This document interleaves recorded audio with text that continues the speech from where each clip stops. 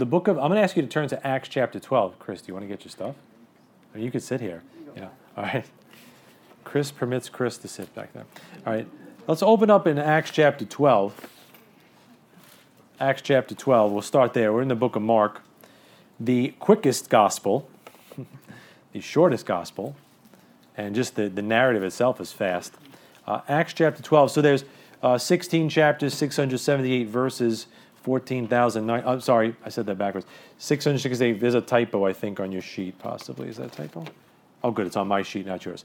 678 verses, 14,949 words.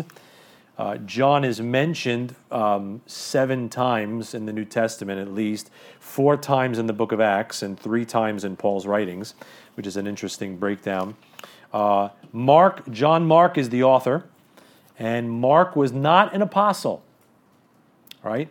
He was an associate of an apostle. He was just an ordinary worker, and he had his ups and downs, and he had his failures, but it just reminds you that God is faithful. That just an ordinary worker wrote this gospel, wrote it under the tutelage of an apostle, Peter, which we'll talk about in a little bit. But just an ordinary guy. And you read in Acts chapter 13, I think it is. He fails. He departs the work. And they're fighting about him in Acts 15. And at the end of his life, Paul is asking for him. So just because you mess up or you trip and stumble and fall doesn't mean you're out. If you're breathing, you're not out. God gives you another chance. And God gave John Mark another chance. And it seems like John Mark got back in. Because by the end, Paul's saying, bring John Mark, for he's profitable for me for the ministry. So what a change from Acts 15, where he's like, I don't want this guy with me. And him and Barnabas actually part fellowship over John Mark. Acts 12:12, it says, and when he had considered the thing, he came to the house of Mary, the mother of John, whose surname was Mark, where many were gathered together praying. So John Mark, however you want to call him, was the son of one of the New Testament Marys, and a person of comfortable status. This Mary seemed to have a big enough house to have all the disciples over at a prayer meeting. So this Mary that was his mother seemed to have some stuff. Go to Colossians 4:10. Who else is John Mark? Let's look at Colossians 4:10. Colossians 4:10.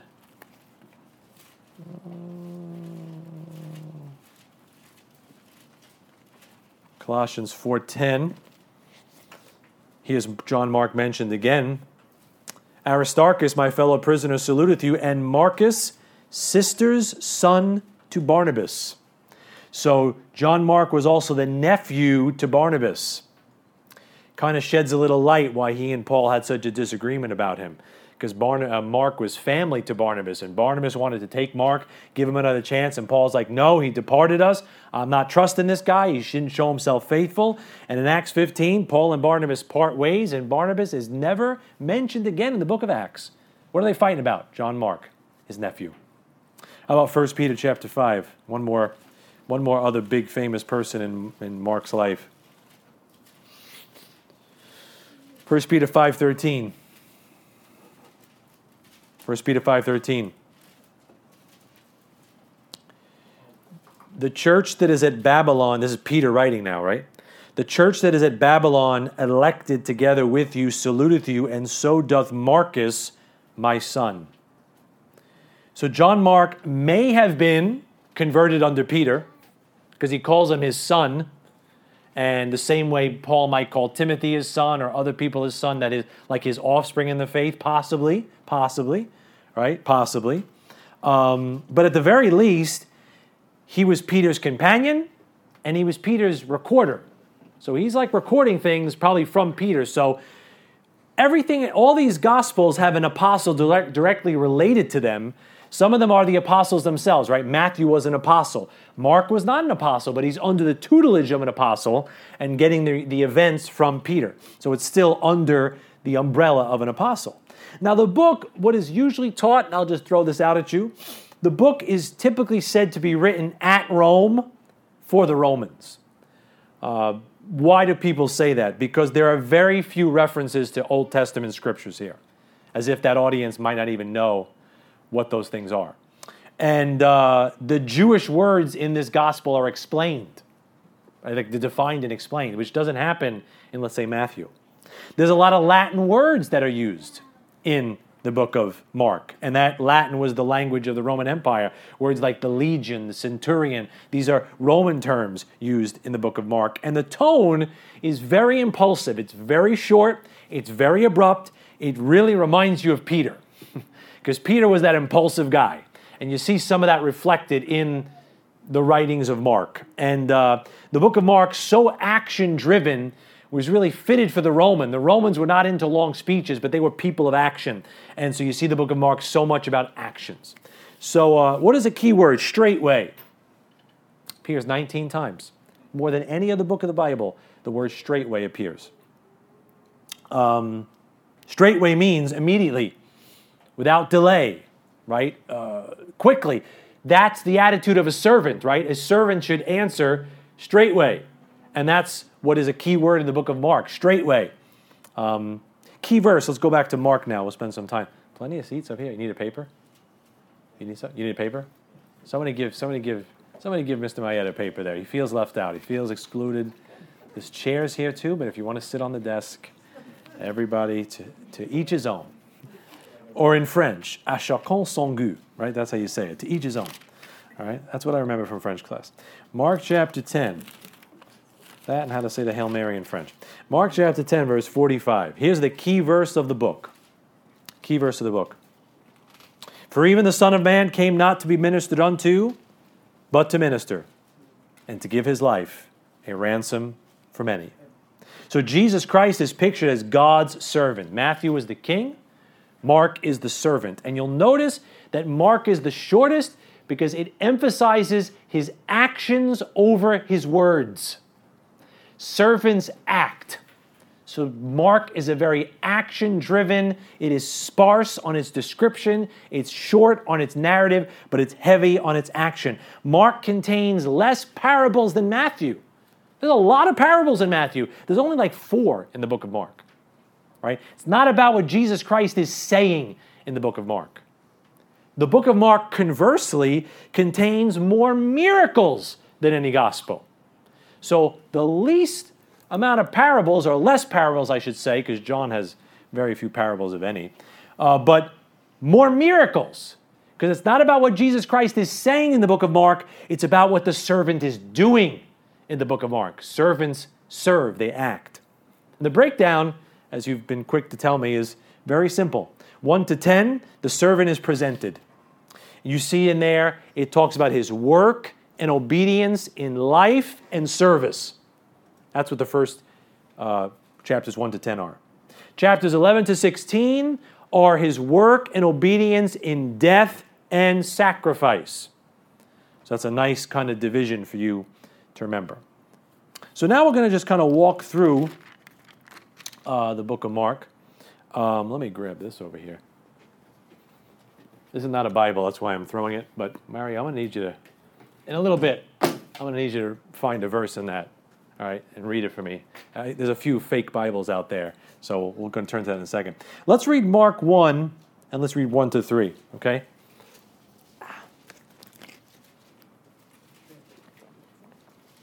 It says, the beginning of the gospel of Jesus Christ, the Son of God, as it is written in the prophets. Behold, I send my messenger before thy face, which shall prepare thy way before thee. The voice of one crying in the wilderness, prepare ye the way of the Lord, make his paths straight. Please notice, there is no genealogy in the book of Mark. A very different emphasis than Matthew. The emphasis in Matthew is on who the king is, his identity. So we get a long list of names to show his pedigree as a son of Abraham and a son of David. But in the book of Mark, the emphasis is on what the servant does and his ministry. So his pedigree is not important. All right? Now look at verse 9 to 11. It says, And it came to pass in those days that Jesus came from Nazareth of Galilee and was baptized of John in Jordan.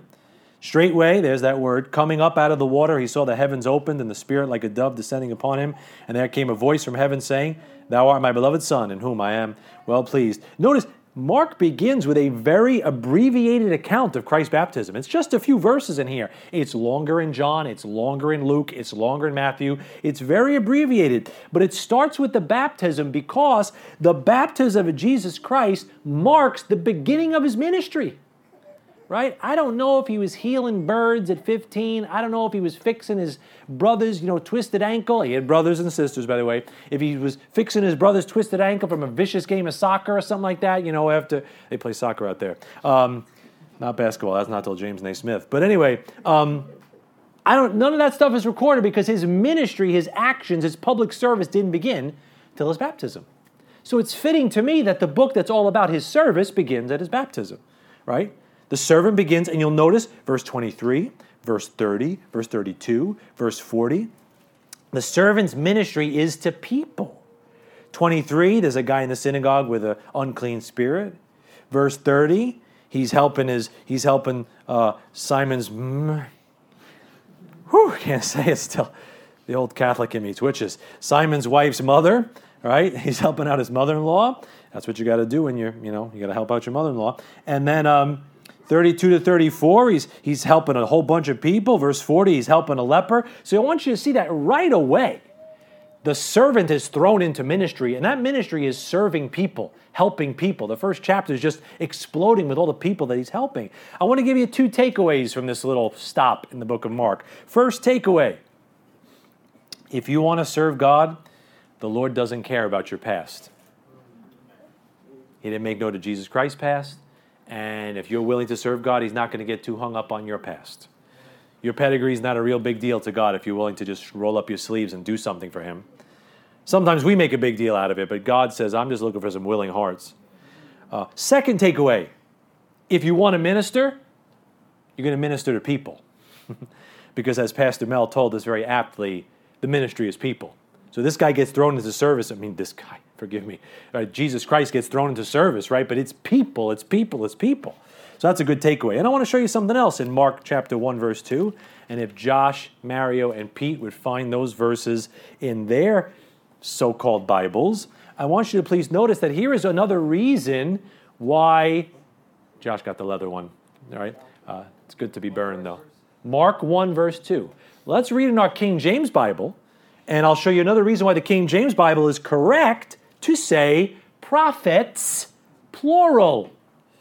It says it is written in the prophets, plural. It says that because in that verse, the Holy Spirit is quoting not one prophet, but 2 prophets. He's quoting Malachi 3:1 in the beginning of the verse, and then he's quoting Isaiah chapter 40 in the latter part of the verse. But let's hear from... Pete, let's hear from your Bible. I think you have the Holdeman Christian Standard Bible, right? Yep. Yep. What's that say? Nice and loud. Just the first verse? Just Mark 1:2, yeah. Yeah. As it is written in Isaiah the prophet. Oh, what does yours say, Mary? You got the New Living Translation? Yeah, just as the prophet Isaiah had written. Interesting. Josh, you got the NIV, that not inspired version. What does that say? It is written in Isaiah the prophet. Wow. I let them read it so you don't think I'm faking it, right? All these Bibles, the ESV does it too. I couldn't find my ESV. I think it was on the toilet paper roll. But anyway, as it is written in Isaiah the prophet, that's wrong. That is incorrect. He's quoting 2 prophets, and all these versions are saying he's quoting 1 prophet. That's a false start for a false Bible. You say, why are you making a big deal out of it? It's wrong. Would you use a history book that says Abe Lincoln was the first president of the United States? You'd say, no, throw that thing out. That thing has got errant material in it. Throw that thing out. Please don't throw mine out because I need it for an illustration in discipleship too. But throw those things out. They're good for kindling. Right? They're not Bibles. They've got mistakes in them. Let's go to Mark before I get on the thing. Mark chapter 1. Let's go back to verse 12. I want you to see in Mark 1:12 the faithfulness of the servant. In verse 1 to 3, we saw the genealogy of the servant is lacking. In verses 12 and 13, we see the faithfulness of the servant, that God's servant is faithful in the little things. See, it says there, and immediately the Spirit driveth him into the wilderness, and he was there in the wilderness 40 days, tempted of Satan, and was with the wild beasts. Please notice that Mark's gospel is the only gospel that says that Jesus was with the wild beasts in his temptation. Before he goes out for service, he's contending, it looks like, with the wild beasts. You remember David, before he faced Goliath? Didn't he go up against some wild beasts? He says, thy servant slew a lion and a bear, and so shall this Philistine be. See the parallel? David took on some wild beasts before he faced his big call against Goliath, and Jesus Christ was in the wild beasts before he faced on and took on sin, death, and hell on the cross. Before his earthly ministry began, he's with the wild beasts. What is the lesson? To serve God, you've got to overcome the little beasts before facing the giants. You know, God never sends, as Pastor Mel used to say, never sends green troops into battle. You're not going to come up against Goliath if you can't deal with that little lion and that bear. So you got to face off with the wild beast so God can get you ready and prove you faithful for the giants later on in your life. Now, there's going to be a big division, but from Mark 1, verse 14, all the way through chapter 13, it's the servant at work. It's the servant at work. It's the servant at work. And I want to show you some of the characteristics and the nature of God's servant. What was he like? And you could list these. I don't have an eraser. I'd erase it up here and start writing them. Maybe I'll just use my hand. I lost my eraser. I forgot where it ended up. There we go. Only right there we go. I don't need this hand anyway. All right. Wax on, wax off. All right, here we go. All right, I'll do it this way. All right. So some characteristics of teachers don't mess around. We're survivors. We adapt. Oh, look at that. Thank you. Just a few seconds late. Wait a minute. I feel like, oh. But anyway, some characteristics of his work. First, I'm not going to read all these verses, but the first characteristic you see in verses 16 to 20 is that he is a wise servant. You see his wisdom in the people that he selects to serve alongside of him as his 12, right? These were not just flippant choices. If you're going to serve God, you've got to have some wisdom. I hope you have some wisdom out of the book. The Lord giveth wisdom, out of his mouth cometh knowledge and understanding. Hopefully you've got some wisdom like Jesus Christ had wisdom.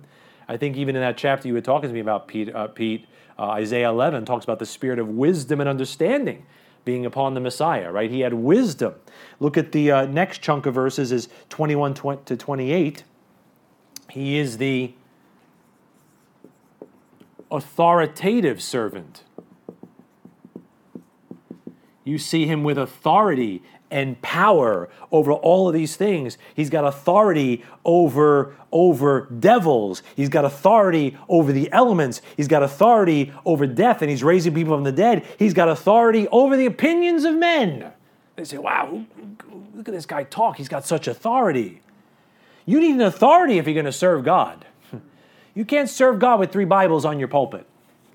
That's not an authority. That's double-mindedness, right? You need one authority. Children can't grow the right way if they don't have mom and dad on the same page as one authority in their life. If it's, mom is playing against dad and dad's playing against mom, that kid is caught in the crossfire, right? They got to be on the same page. That's got to be one authority in that home that makes the child secure. It lets them grow and prosper. And as a Christian, if you're still bouncing around wondering, what did God say? You got no power over devils, no power over anything else. The power comes from the fact that you've got an authority. Where the word of a king is, there is power. You've got the power of God in that scripture right there. He said, ye do therefore err, not knowing the scriptures, nor the power of God. That's the authority. That's what Jesus Christ, that's where he drew his authority from, the word of God. Look at verses 40 to 41 of chapter 1. I want to show you, I'll read these, that he was a compassionate servant. Look at 40. This is a leper. I just wiped my nose with my dirty fingers. All right. 40, 41. So if I have a black nose, please. Do you have napkins now? I'm not doing anything weird.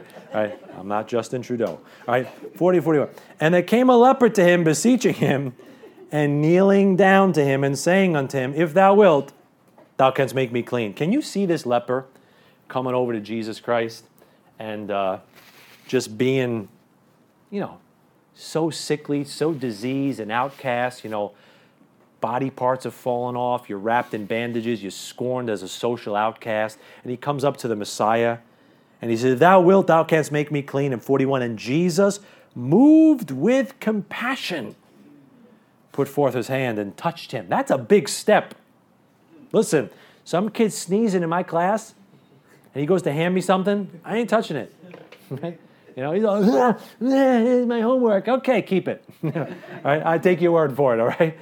But this guy comes up and he's like, Lord, Master, if you could, and he reaches out and he touches him. Why? Because he was moved with compassion. Jesus Christ was motivated by compassion. What is supposed to move us to serve? Compassion. We go to that fair, God willing, on Sunday. Look at all these people, maybe living it up, maybe excited, maybe having a great time, and that little devil gets on your shoulder and says, oh, you're spoiling their fun. You're going to break up the party. No, just picture them in hell. Just picture them burning. Picture them like that leper and reach out with compassion and try to, the Bible says, some have compassion, making a difference. Compassion will make a difference in somebody's life if you let that motivate you. Look at verse 35. Show you something else. I'm just giving you some qualities of the servant, God's servant. We see he is the prayerful servant. He's just getting going in chapter 1. In verse 35 it says, and in the morning, rising up a great while before day, he went out and departed into a solitary place and there prayed. He is the prayerful servant. Are you serving without praying? Jesus didn't. You think you can? That's crazy talk right there. I've been quoting Hudson Taylor a lot. I'll give you one more. I finished the book, so I'll stop. But Hudson Taylor said, when we work, we work. When we pray, God works. See the difference? When we work, we work. We'll put the tracks out. We'll do this. We'll do that. We'll set up the chairs. We'll do this. But when we pray, God works. And there's a domain that you and I can't reach. We can't reach the heart of man. You got neighbors you're witnessing to. You can't. You can reach them with your words, but that's not going to reach their heart. I got people loved ones you're trying to get saved, right? People that maybe can't reach on the other side of the world. Who can reach them? God can reach them, right? We like to talk to men about God, but will we talk to God about men? That's a challenge, right? Mark 1:36, look over there. I want you to notice also that he is the composed servant. He's a busy bee. But he's not stressing, he's not fretting, he's not frazzled. Look at Mark 1:36. It says, and Simon and they that were with him followed after him, and when they had found him, they said unto him, all men seek for thee. That's a tall order. Everybody wants something from you, Jesus. 38. And he said unto them, let us go into the next towns, that I may preach there also. For therefore came I forth, and he preached in their synagogues throughout all Galilee, and cast out devils. He was busy, but calm. Active, but not fretting. And God's servant has to be so submitted. See, God's servant is submitted. Submission isn't you just sitting like a lotus flower, still like a monk in a monastery somewhere. God wants you to be active. God wants you to be busy. God wants you to be moving, right? How those tracks going to get on doorknobs, how those prayers going to get prayed. You got to bend that knee. You got to reach out that hand. Like things have to get done. Stuff's got to get set up. Things got to get carried around. Yeah, but in all of that, you got to be so submitted that you're still at peace. That you're not like pulling your hair out and getting stressed out over this stuff. Even if you're about your Father's business, Jesus Christ was still composed. We doing okay so far? Amen. You're all so far away. Go to chapter 2, verse 1. Here's another one. He is the on-duty servant. I'll explain that. Mark 2:1. And again he entered into Capernaum after some days, and it was noised that he was in the house. Right? Please notice that the servant of God is never off duty. Even when he was retired to a house, even when he stepped off the public scene, he's not healing, he's not preaching, he's retired to somebody's house, maybe trying to do a little bit of rest. They're finding him in the house. They're busting up the roof and lowering people down so they can get to him in the house. And if you're going to serve God, you're not an Uber who gets to pick when he works. You can't just say, okay, I'm on duty now. I'll take a few rides and make a few bucks. God says, if you're going to serve me, you're always on duty. You'll notice something very interesting about the book of Mark. 12 out of the 16 chapters start with the word end. As if to say, the servant's work never stops. It's a continuous motion. It's a continuous ministry. And this, and that, and this, and that. It's not like a treatise. He's always going because he's always on duty. How about this one? Number 7. Go to Mark chapter 3. He is the spending servant. I don't mean money. I mean himself. If you serve the Lord, it's going to cost you, saints. Amen, Brother Pat. It's going to cost you. I would like to say that you can give God your all, and it's always going to be sunshine and rainbows. Kids are always going to be healthy. Joy is always going to fill your heart. The nights will always be singing, and there'll be just sweet peas and carrots all over the place.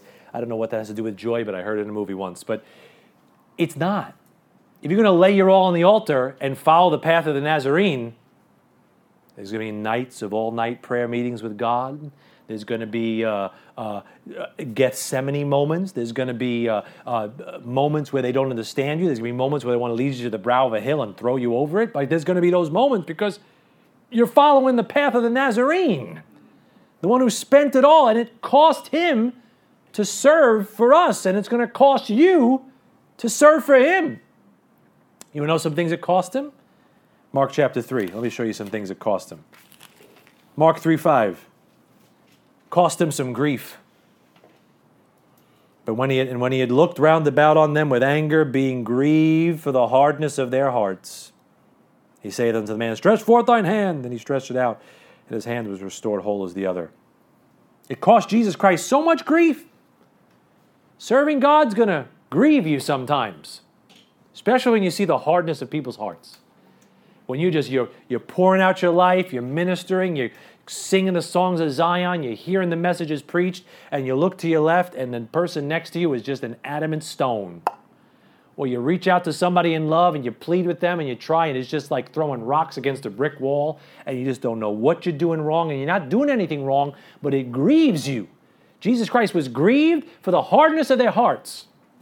That's why when Paul talks to Timothy and he says, thou therefore endure hardness as a good soldier, he's not talking about rough conditions in his house, the fact that he didn't have like a nice mattress.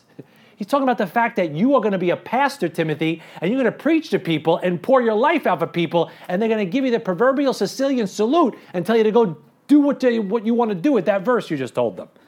And you're going to be sitting there with tears in your eyes and be trying to do you want the best for them, and they're not going to care, and that's just hardness. You got to endure hardness. It's going to grieve you. Look at Mark chapter 7. It's just the characteristics of the servant and his work. That's what we're looking at here. And then we'll just do a big takeaway. I'm doing good. Mark chapter 7, verse 34. You know what else is going to cost you? Let's see what happens in 34. See what he does in 7:34? And looking up to heaven, he sighed. Look at chapter 8, verse 12. And he sighed deeply in his spirit, and saith, why doth this generation seek after a sign? You know, it's also going to cost you many sighs. Cost Jesus Christ many sighs. You know what caring for others can be? Stressful. You know what a sigh is? Just like a little bit of stress you got to release. And I think it was Paul that talked about all the things going on. He said, not just the thing without, but the care of all the churches weighs upon him daily. And it's real, man. I feel like sometimes I could put it on a scale. You could feel it sometimes. And sometimes you just got to, all right, Let's go on. Mark 8:31, something else that cost Jesus that it might cost you. 8:31. And he began to teach them that the Son of Man must suffer many things and be rejected of the elders and of the chief priests and scribes and be killed, and after 3 days rise again. Cost Jesus Christ his life to serve. Why should it cost you any less? I don't mean you got to sign up to be a martyr, but if you're really going to serve God, no man can serve two masters. It's either all on the altar, he that is not with me is against me. If you don't gather, you're scattering, right? You're one or the other. God's not about this like, on your own time, come as you are and, do what you want to do and I just love. Yeah, he loves you, but if you really want to serve him like Jesus Christ served him, it was a total consecration. It was a burnt offering. There was nothing left on the altar. He put it all out there. And it seems like a radical idea to say that. It's radical to my flesh to even have it come out of my mouth, those words. I don't want to be the villain and say those things to you. I know the implication of that. But if you're going to say, I have decided to follow Jesus, that means all, right, on the altar. How about another one? Go to Mark chapter 3. I won't stay there long because I don't like being on that point either. Mark chapter 3, verse number 20. You know what we don't like about that, being that type of servant, is when you're a sacrifice, you don't really get to control what happens to you. That's a very scary place to be. That God might take you through some bumps and hills and valleys that you're like, whoa, I didn't sign up for this. I want to serve God. Yeah, right. That's what you're doing. Yeah, but I'm down and I'm weeping and my family's going to pot and I don't know what's going on and the job is going this way. You signed up. Have you not read the Gospels? I mean, Jesus Christ walks in triumphantly into Jerusalem and then 6 days later they're ready to kill him. I mean, that's the path of the Nazarene. That's a sobering thought. But it's not scary when you realize we don't get the crown here. The cross is here. The crown is for later. Just got to make it a little bit, folks. Just a little bit. 4th and inches. All right, Mark 3:20. Something else about this servant. He is the self-denying servant. I know my handwriting is atrocious, and you can't read it from far away, but self-denying servant. Look at Mark 3:20. It says there, and the multitude cometh together again, so that they could not so much as eat bread. How about chapter 6? Chapter 6, verse 31. And he said unto them, come ye yourselves apart into a desert place and rest a while, for there were many coming and going, and they had no leisure so much as to eat. He is the self-denying servant. He didn't even have time to stop and have a Panera Bread. Couldn't hit up the Chipotle on the corner. He couldn't do any of that stuff. He's just sitting there. He's like, they didn't have time to even break bread. They didn't have time to have lunch. They had no leisure. You know what? That was self-denying. He meets a woman on a well in John chapter 4, and the disciples walk in with all their food and stuff like that, and he says, hey, he said, who gave him anything to eat? He goes, my meat is to do the will of my Father, which hath sent me, and to finish his work. Because that's what I'm feasting on. Wow. We want to be comfortable. We want to be this. We want to be that. You know what's going to happen? We're going to live the same 70 or 80 years that guys like Hudson Taylor lived and George Mueller lived. And these guys were stressed and overwhelmed and attacked by cannibals like John Patton. We're going to live the same amount of time as these guys probably lived. The question is, what reward are you going to get on the other side of it? We want to make sure we got enough of this, we got enough food in the fridge, we got the right drinks, we got enough sleep, we got enough of this. We want all this stuff and all this stuff. We want to just be so nice. We got to be comfortable. The Bible says they had no leisure. They had no leisure. And again, I'm citing it a lot, but I was blown away reading about Hudson Taylor, how often he was overwhelmed and sleepless and anxious and grieved and broken while completely consecrated. You and I couldn't hold his bags at the judgment seat of Christ. Couldn't hold his bag. I can't tie his shoes. I'm glad M comes before T, because I don't want to be behind him at the judgment seat of Christ, guys like that. But it wasn't always comfortable. wasn't always neat. It wasn't always pretty. Must I be carried to the skies on flowery beds of ease, while others sought to win the prize and sailed through bloody seas? Right? I know it's sobering, but it's the truth. How about Mark chapter 6? I think this is the last characteristic. 9. He is the despised servant. Isn't that amazing? Now, I hope you esteem him. I hope you, look at these things and say, wow, what a Savior. God says, behold my servant, mine elect. And the Bible goes on to say, he is despised and rejected of men. Right? That's how people received him. Mark 6, verse 1. And he went out from thence and came into his own country, and his disciples follow him. And when the Sabbath day was come, he began to teach in the synagogue, and many hearing him were astonished, saying, from whence hath this man these things, and what wisdom is this, which is given unto him, that even such mighty works are wrought by his hands? Is not this the carpenter, the son of Mary, the brother of James, and Joses, and of Judah, and Simon? And are not his sisters here with us? See, there were his other siblings. And they were offended at him. But Jesus said unto them, a prophet is not without honors, but in his own country, and among his own kin, and in his own house. And he could there do no mighty work, save that he laid his hands upon a few sick folk and healed them. And he marveled because of their unbelief. And he went around about the villages teaching. His own home, his own people, his own family, he's despised. And you know what? Those closest to you will think the least of you if you decide to serve God. Your moms, your dads, your unsaved friends, your lost relatives, they're going to think you're nuts. Strangers are going to thank you. People you lead to Christ are going to just want to kiss your hand sometimes. And then you're going to go home and it's going to be like World War III. Because they don't understand. It was such for Jesus Christ. Despised and rejected of men, even by those closest to him. Welcome to the club. Now, in Philippians 2, you don't have to turn there, we get the mind of the servant. Let this mind be in you, which was also in Christ Jesus. That doesn't mean the mind, meaning sometimes it says, we have the mind of Christ, and it refers to the Word of God in 1 Corinthians chapter 2. But in Philippians chapter 2, it's the attitude of a servant, the heart of a servant, the mind of a servant. He says, hey, you want to see what a servant's supposed to think and be like? Let this mind be in you. And it describes the model servant, Jesus Christ. God gives us in Philippians 2 the pattern of the model servant. It's Jesus Christ, his attitude, his heart. And we have the choice to allow ourselves to follow that outlook or not. Let this mind be in you. Allow this attitude to permeate your attitude. Allow this mind to be the mindset that you adopt. Allow this heart to be the heart of your service and ministry. It's a choice.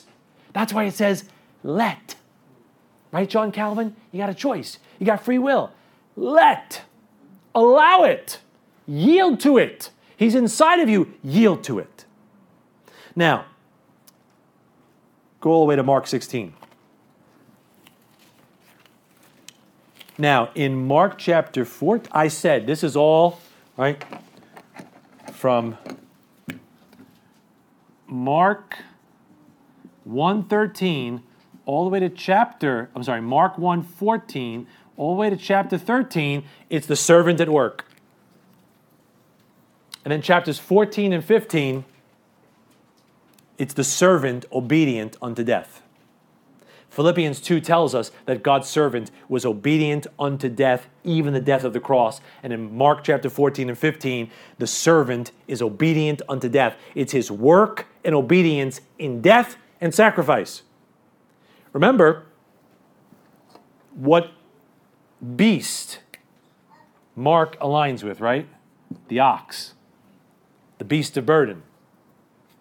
And like the ox, Jesus Christ was ready for service or sacrifice or both. And his dying on the cross was a service. It was an invaluable service for us. It wasn't just an act he did. Okay, God, I did it. put the cherry on top and your plan is consummated? No, what did he die? It says in Mark 10:45, he came to minister and to give his life that ransom for many. Right? He came to die for us, right? Christ died for our sins according to the scriptures. So that ox was slain, that beast was slain, that sacrifice was made, that beast of burden, that servant, Jesus Christ, his sacrifice was service. He was serving us even in death. Amen. He never stopped serving us, even in death. Jesus Christ. Now, what does that teach me? Your death to self can be for the life and blessing of someone else. Jesus Christ's death, didn't it bless you? His death blessed us. You're going to live forever. Your sins are forgiven. There's no enmity between you and God anymore. His Holy Spirit can now live inside of you. You have access by one Spirit unto the Father. You can partake of all those things in your heavenly calling. You are made partakers of the divine nature, having escaped the corruption that is in the world through lust. Why? Because He died for you. Because He submitted Himself to the will of His Father and allowed His Father to make Him that sacrifice. That ox allowed himself, that beast of burden, that servant allowed himself to be slain for us. Well, hey, if I'm supposed to follow Him and take up my cross, if I die to myself, a living sacrifice, I might not just bless the Father, I might bless somebody else. I might get a neighbor to Christ. I might help a family member see God is real. I might bring God some glory that maybe he wouldn't have gotten. It's all about dying to self. Your sacrifice is service. It's not just like this, weird masochism that God has. I want to just see you in pain. No, it's that somebody else might be blessed. And then Mark 16. The servant, the risen and glorified Christ is still a servant. You believe that? I just want you to notice two things in Mark 16. First, I want you to notice in verse 7 how Mark draws attention to Peter, how he makes special mention of Peter, because Peter was his apostle, right? Peter was the one that he was working under. It's interesting how he just points out Peter and makes him seem like he's separate from the rest of the apostles. Many reasons for that. One, at least, is that John Mark has got a special relationship to Peter. But notice in verse number 20, the last verse, that the risen Savior, at the end of the book, is still working with His servants. See that? And they went forth and preached everywhere, the Lord working with them. It starts the book with His work. It ends the book, and He's still working. You know who He's working now? You're His hands. You're His feet. You're His mouth. You're His eyes. You're His ears.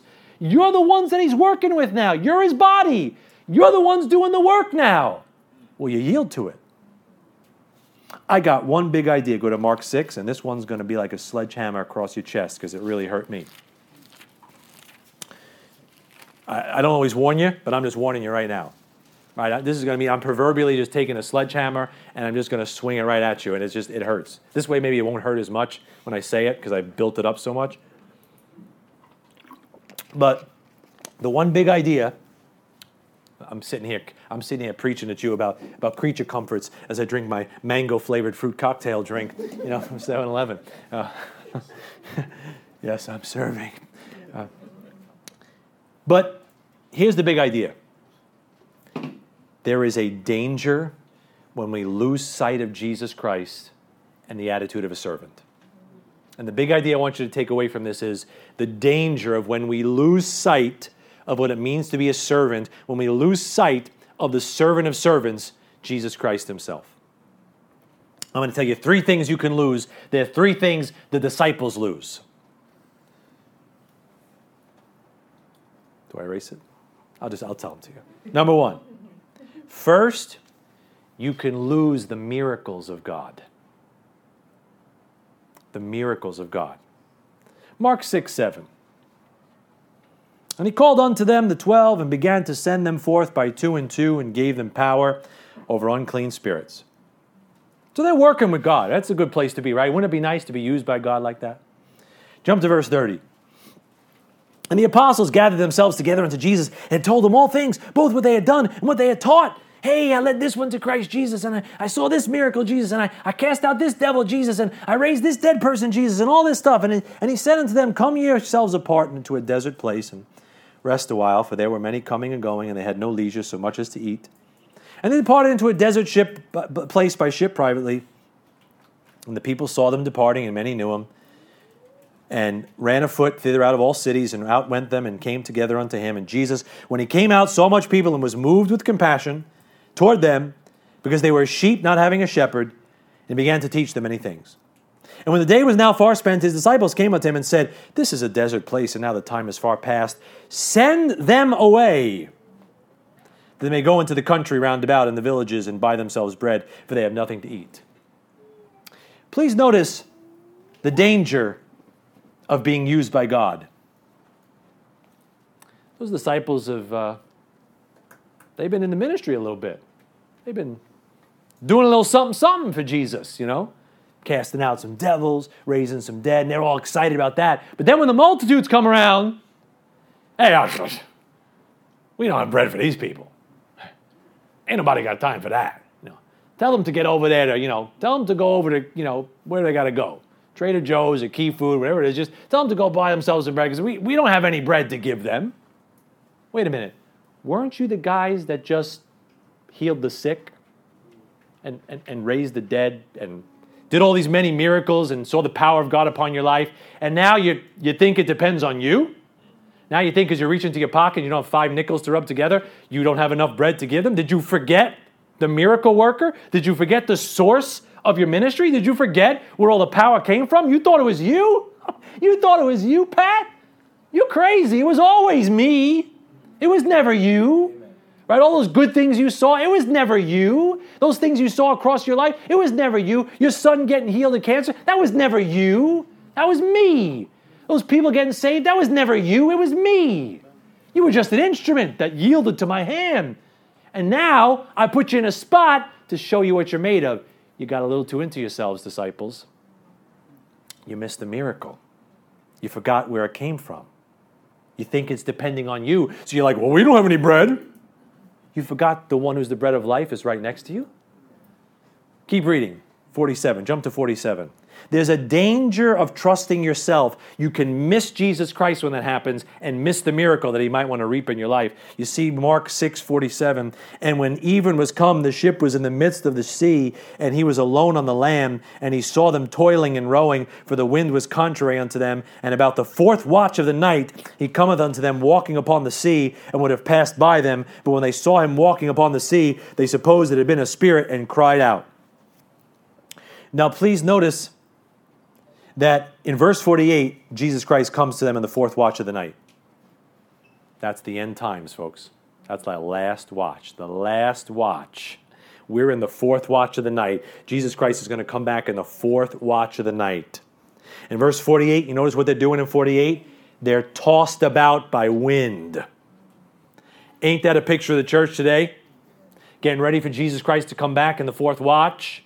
Tossed about by every wind of doctrine, like the body of Christ, is tossed about by all kinds of ideas. And in verse 48, I think it's 48, 48, they almost miss Jesus Christ. And they don't really recognize him until they get to the shore, verse 54. Some of the church might miss what God is doing, but when they get to that shore up there, then they'll realize who he was. But in verse 49, they're scared. They suppose they'd seen a spirit. They're crying out. Why? They're being led by their feelings now and not the Word of God. They've lost the miracle.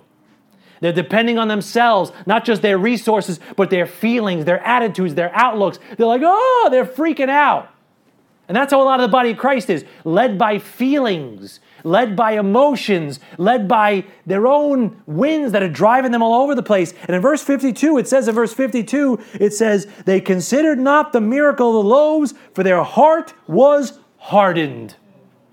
Their heart had gotten hard, and they forgot God's miracles. That's a sad testimony of the body of Christ in the last days. That we could get so used by God that we forget that it was God that was doing the using, and we get so caught up in ourselves that we start getting scared, we almost miss Jesus, and our heart gets hard, and we lose the miracle. Second thing you can lose. Go to Mark chapter 8. You can lose the Word of God. Disciples can lose the Word of God and their relationship to the Word of God. Mark 8:14 is another feeding coming up. And it says in Mark 8:14, now the disciples had forgotten to take bread. Neither had they in the ship with them more than one loaf. Huh? The disciples barely had any bread among them? Ain't that a picture? Ain't that a picture? You serve God a little bit, you know what happens? You stop taking bread. You stop growing in the Word of God. You start losing that relationship to the book. You carry it to church. You carry it to ministry. Yeah, you know where all the verses are, but that real hunger, that thing where you're carrying that Word of God inside you and carrying it around, maybe under your arm to read it at work or read it at play, you know what? It's gone. The disciples, why was there only one loaf among all those disciples? One guy's mooching off somebody's bread. That happens a lot. You're just mooching off somebody's spirituality. Why do God's servants have so little of God's bread among them? Right? They've lost the Word of God. They're casting out devils. Yeah, they're walking with Jesus. Oh, yeah, they know how to say amen when it's supposed to be saying amen. They know how to shake a hand. God bless you, brother. God bless you, sister. But they've lost the power of God. They've lost the miracles. And they've lost their relationship to the Word of God. So then God needs them, when He needs them to help feed the 4,000 here, I don't have any bread. They've lost the Word. And finally, Mark chapter 9. This is all the danger of losing the attitude of the servant and losing sight of the servant. Finally, you can lose the power of God in your life. Mark 7:19. Mark 9:17. I'm sorry. Mark 9:17. And one of the multitude answered and said, Master, I have brought unto thee my son, which hath a dumb spirit. And wheresoever he taketh him, he teareth him, and he foameth, and gnasheth with his teeth, and pineth away. And I spake to thy disciples, that they should cast him out, and they could not. He answereth him, and saith, O faithless generation, how long shall I be with you? How long shall I suffer you? Bring him unto me. The disciples had lost the power of God in their lives. They didn't have the power to take care of this devil. They didn't have the power to cast this thing out. And I know there's lots of reasons. I'm just preaching here a little bit. But you see the picture. Here are disciples that have been walking with Jesus. They know the right thing to do, but they're doing it in their own strength. They've lost the miracles. They've lost the Word. And now in chapter 9, they're powerless against the onslaught of the enemy. And we were talking about this in the prayer meeting on Tuesday night. We can't lose the power of God.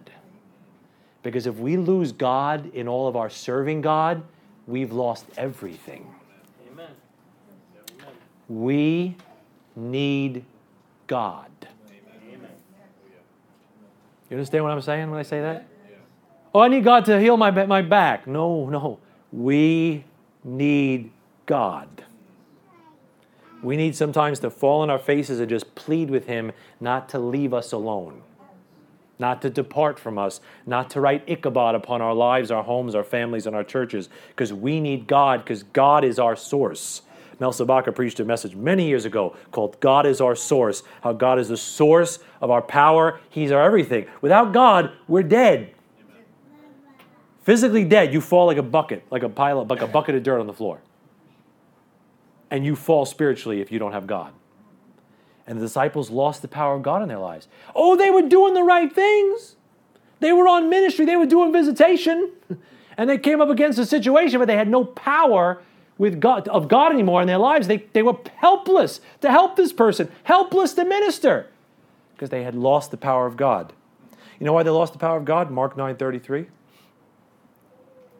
And he came to Capernaum, and being in the house, he asked them, What was it that ye disputed among yourselves by the way? But they held their peace, for by the way they had disputed among themselves who should be the greatest. While Jesus is cleaning up their mess, they're too busy fighting about who's going to be the greatest. Oh man, you want to lose the power of God on a church, on a family, on your life? Just keep worrying about yourself and who's going to be the greatest, and God will take off faster than you could say Ichabod. Right? We need the heart of a servant, the attitude of a servant, the selflessness of a servant, the willingness of a servant to just say, Lord Jesus, here I am. I surrender all. I want to be like you. I want to follow you. I want to take up my cross and follow you. If you'd have me, I'll have you. Amen. With that heart, God says, I could do something. May not always be pretty. May not make a nice book, but it'll be God's power on your life, and God in heaven, dividends will be paid for eternity if you're willing to serve him like that now. Jesus Christ is a king forever because of how he served down here for a little space. And you will rule and reign as a king forever because what you give to God when you give God your little space down here. Let's pray. Father, we love you today. We thank you for this time together, for the glorious